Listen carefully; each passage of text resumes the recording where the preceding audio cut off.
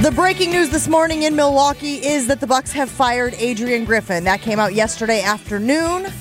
There had been cracks, there had been rumblings, there had been talk of issues and conflict. And to be fair, you could see it on the floor. You could see it with guys coming in and out of timeouts and not knowing exactly what they were doing. You could see that there was frustration. There are a lot of stories rolling out now, even the one about Giannis after a game being up at the whiteboard with an assistant coach trying to draw up plays and figure out, after a loss, I believe I read, what went wrong. Not that that's that unusual, but there was all kinds of stuff that was percolating around this team, and nobody is closer here at Good Karma Brands than Eric Nehm, who joins us now in studio. So, Eric, I assume you were not surprised by this, that it happened. Maybe the timing was a little bit surprising. What was your reaction when the news broke yesterday? Yeah, I mean, I think this season just got to a spot where you kept waiting for the growth to show up, right?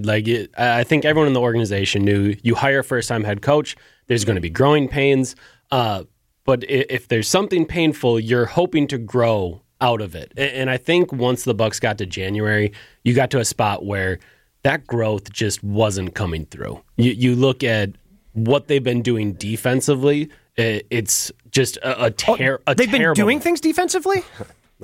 That's a fair point.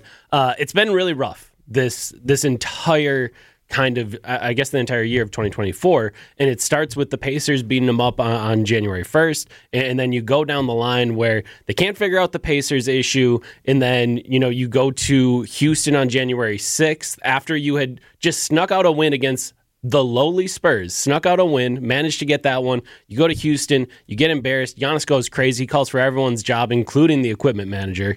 And it is just the defense. What are we doing on defense? We have to figure out what's going on defense. And I think everyone believed, okay, Giannis gives an impassioned speech.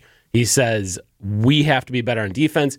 You are expecting hair on fire, amazing defensive performance, and they give up 11 threes to the Utah Jazz on the very next game. On Monday night, after that Saturday rant from Giannis, they come back home. Monday, Utah hits 11 of 16 threes in the first quarter. And I just think along the way, there just wasn't the growth that everyone was hoping to see, because everyone understood, hey, the personnel has changed quite a bit. We're not going to be the same defensive team that we were under Mike Budenholzer, and we don't want to be. We want to do different things. We want to try different things. We want to switch more.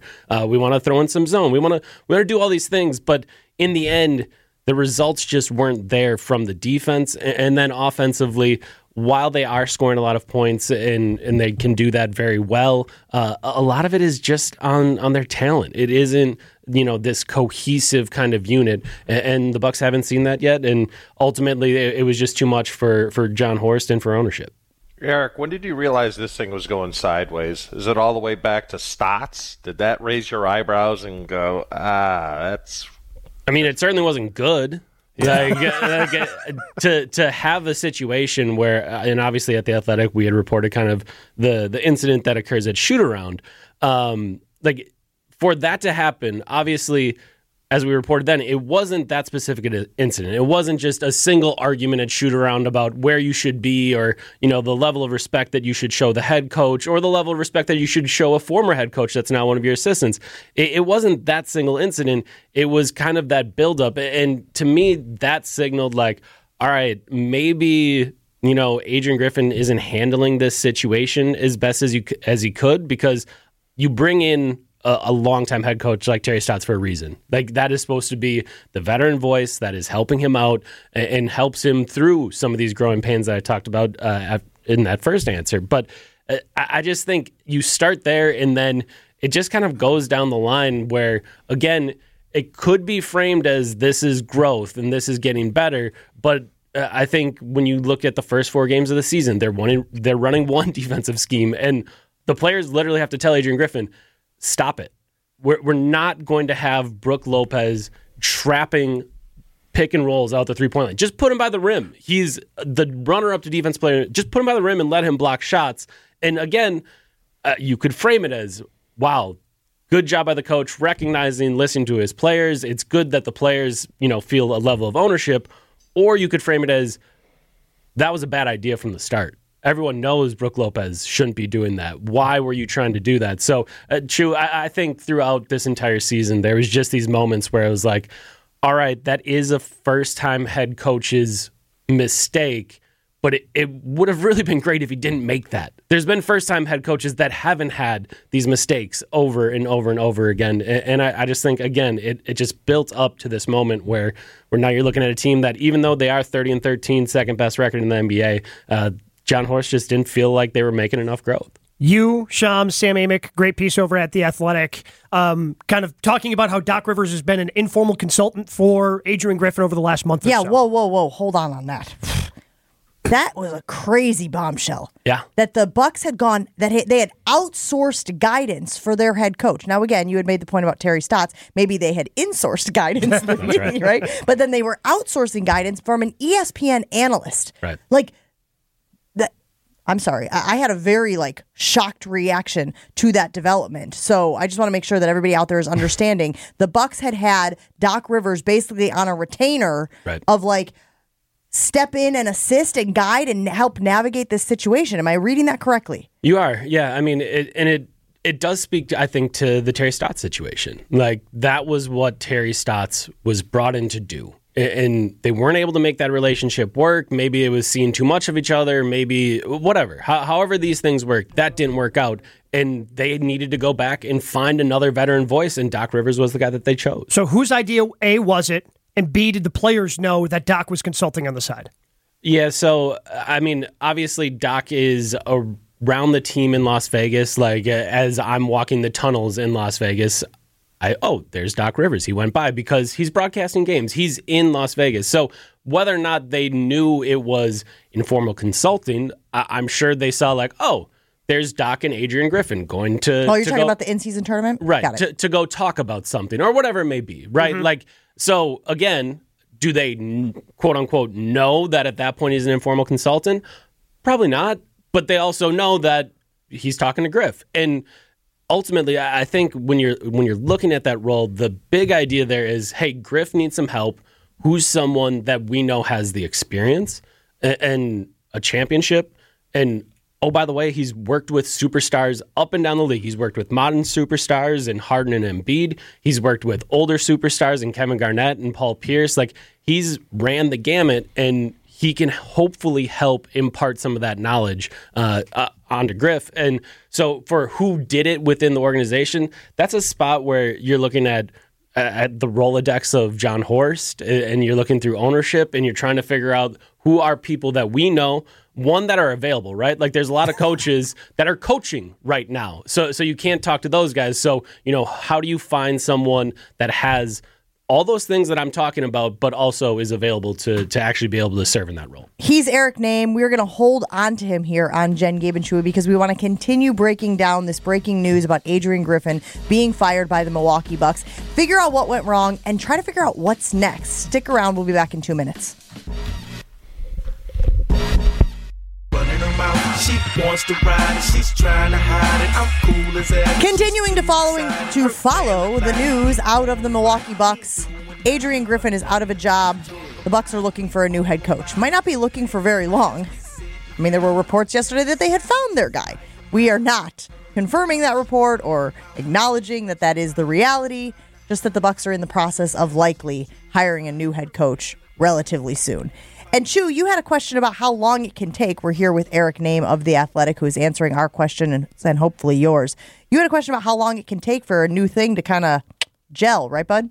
Yeah, Eric, I just want to know how difficult it is to do this. I mean, you see coordinators get fired in football all the time, but they have to promote from within because they can't bring in a coach from the outside and introduce a whole new offense or a whole new defense. There's just not enough hours in the day.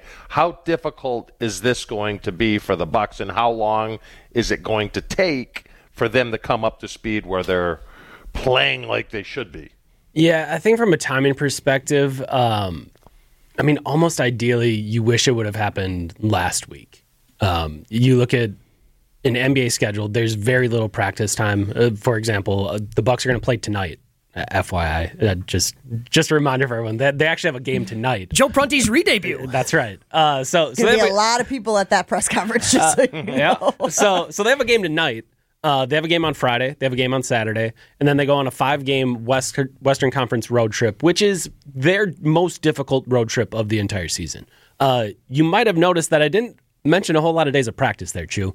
There's not going to be a whole lot. Like, if you have a back-to-back, you're not practicing after that one. So they're maybe going to sneak in a day or two of practice if they eventually figure out that, they want to have Doc Rivers as their head coach. Doc maybe gets Thursday, part of the day Friday, and then you're kind of in the schedule. So it is really difficult. The reason why I said last week would have been great, they had 2 off days before they went to Cleveland on Wednesday. They had 2 days after that. They played the Detroit Pistons, which is similar to a practice game, twice over the weekend. So that would have been a nice spot for it. Now it's a little bit more difficult. But ultimately, I think when you look at this Bucks team in particular, they are uniquely suited for this task because, one, they ran a totally different thing last year.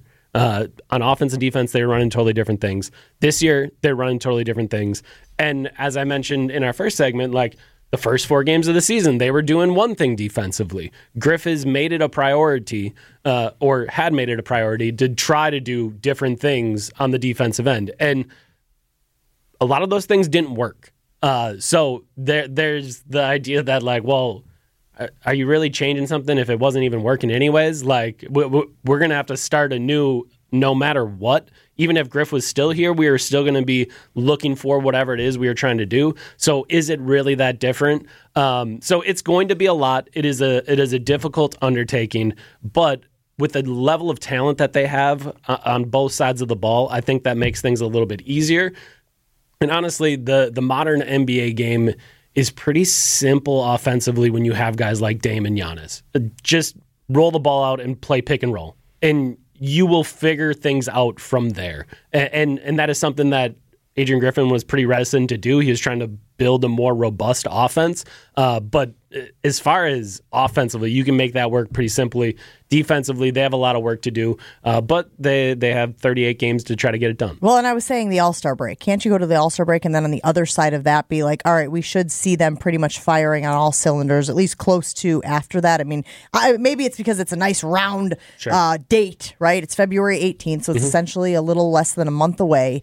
Like you said, with a lot of games in there. I do want to talk about the Giannis factor, because famously Giannis was involved in this guy getting the gig. There was talk about Nick Nurse. I believe it was you guys or somebody else out there who reported that Nick Nurse was one of the finalists for the Bucks gig. Maybe management and ownership wanted to go that direction, but Giannis kind of deferred to Adrian Griffin. How much say should he have in the next guy coming in? And maybe there's no conversation. Maybe it is Doc Rivers' job to lose, and there won't be a lot of like, well, maybe this guy would be good, maybe that guy would be good. How much should Giannis input on this decision now?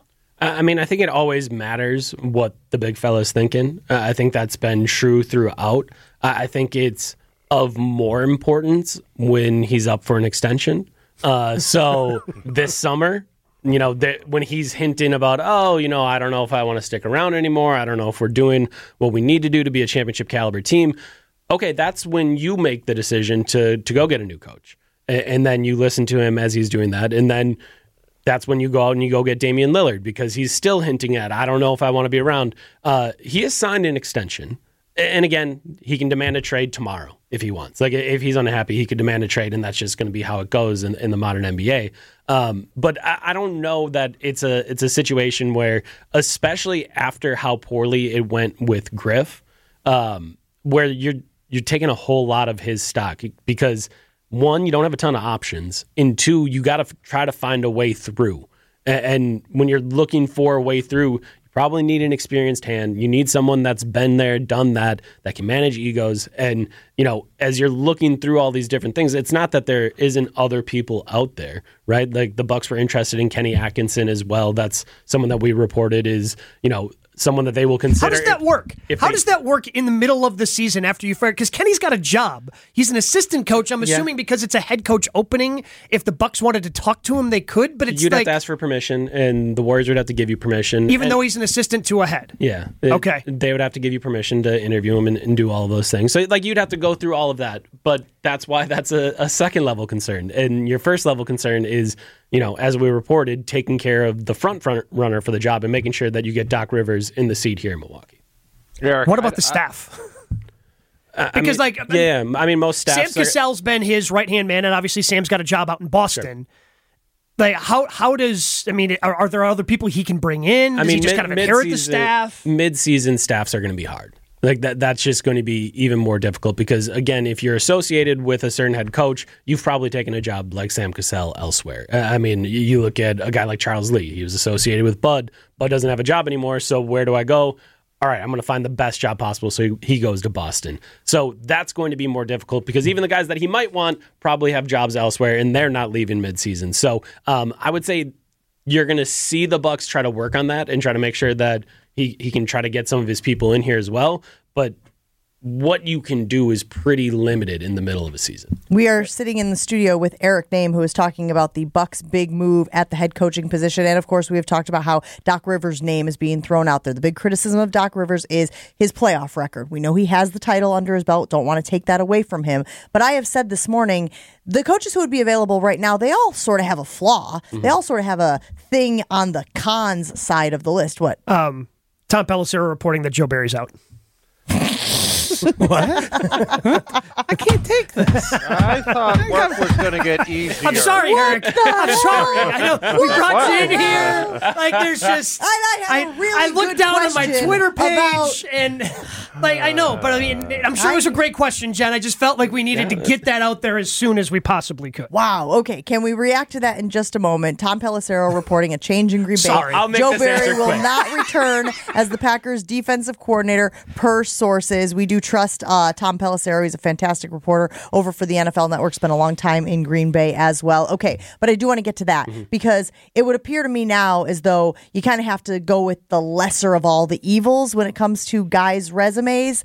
What say you about, one, the flaws on resumes, and two, kind of building the staff around you to support or fill in those gaps, fill in those holes? Yeah, so I think with Doc, it's clear, obviously, he's had a number of playoff series where they've taken a lead, not been able to close it out.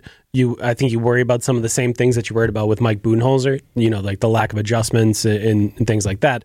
But what you are leaning on and leaning into is his character, his leadership. To me, there's a level of gravitas that he has that he can say tough things. Like if he needs to tell Giannis, hey, we need you to give up the ball a little bit more so Dame can feel more involved, he can say that. And if he needs to tell Dame, hey, we need you to be more active off ball when Giannis has the ball in his hands, he can say that. I think a number of those tough conversations between those two guys in specific, like the two superstars, I don't think have happened at the highest level. A big part of the story that we wrote yesterday is about Dame's frustration in this role, trying to figure out, I'm not the guy anymore. What am I supposed to do? How do I do this?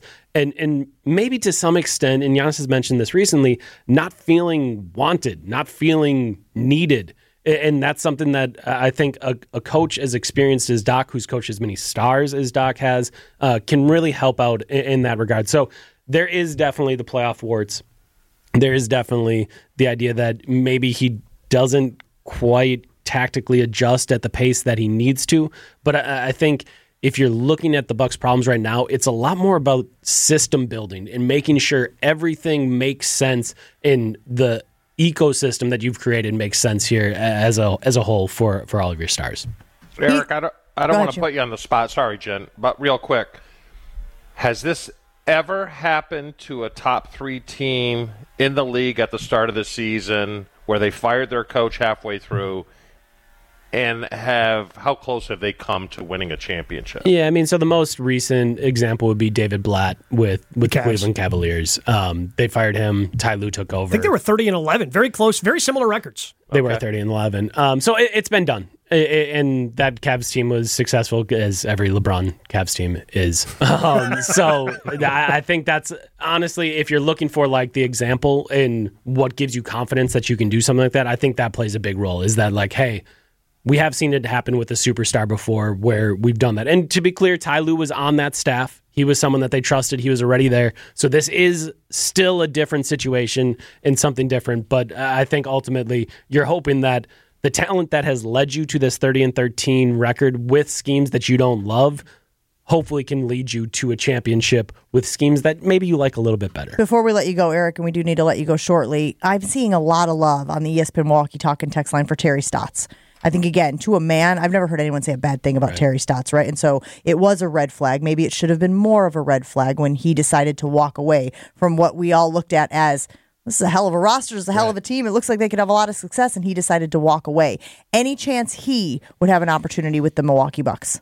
I mean, I think that's a relationship that's obviously good with them. Like, they were able to bring him in the first place. I think it's just a matter of if that's the opportunity that he's really after. Because before, there might have been the idea like, oh, you know, maybe if it doesn't work out with Griff, I could be the head coach. You're not going to be the head coach. Doc's the head coach. He didn't want to stick around to find out. No, he did not. That's how bad it was. That is correct. It went poorly enough that he got out before that could even become a reality. So I think the relationship with the organization is still great. Terry loves Milwaukee. He's been here a number of times. He's very comfortable with everyone within the organization. It's just a matter of, one, if he wants to give it another go. He gave being an assistant a go after 11 years as a head coach. It didn't work out so well. He didn't love it. I'm curious if he thinks it could go better this time around with Doc around.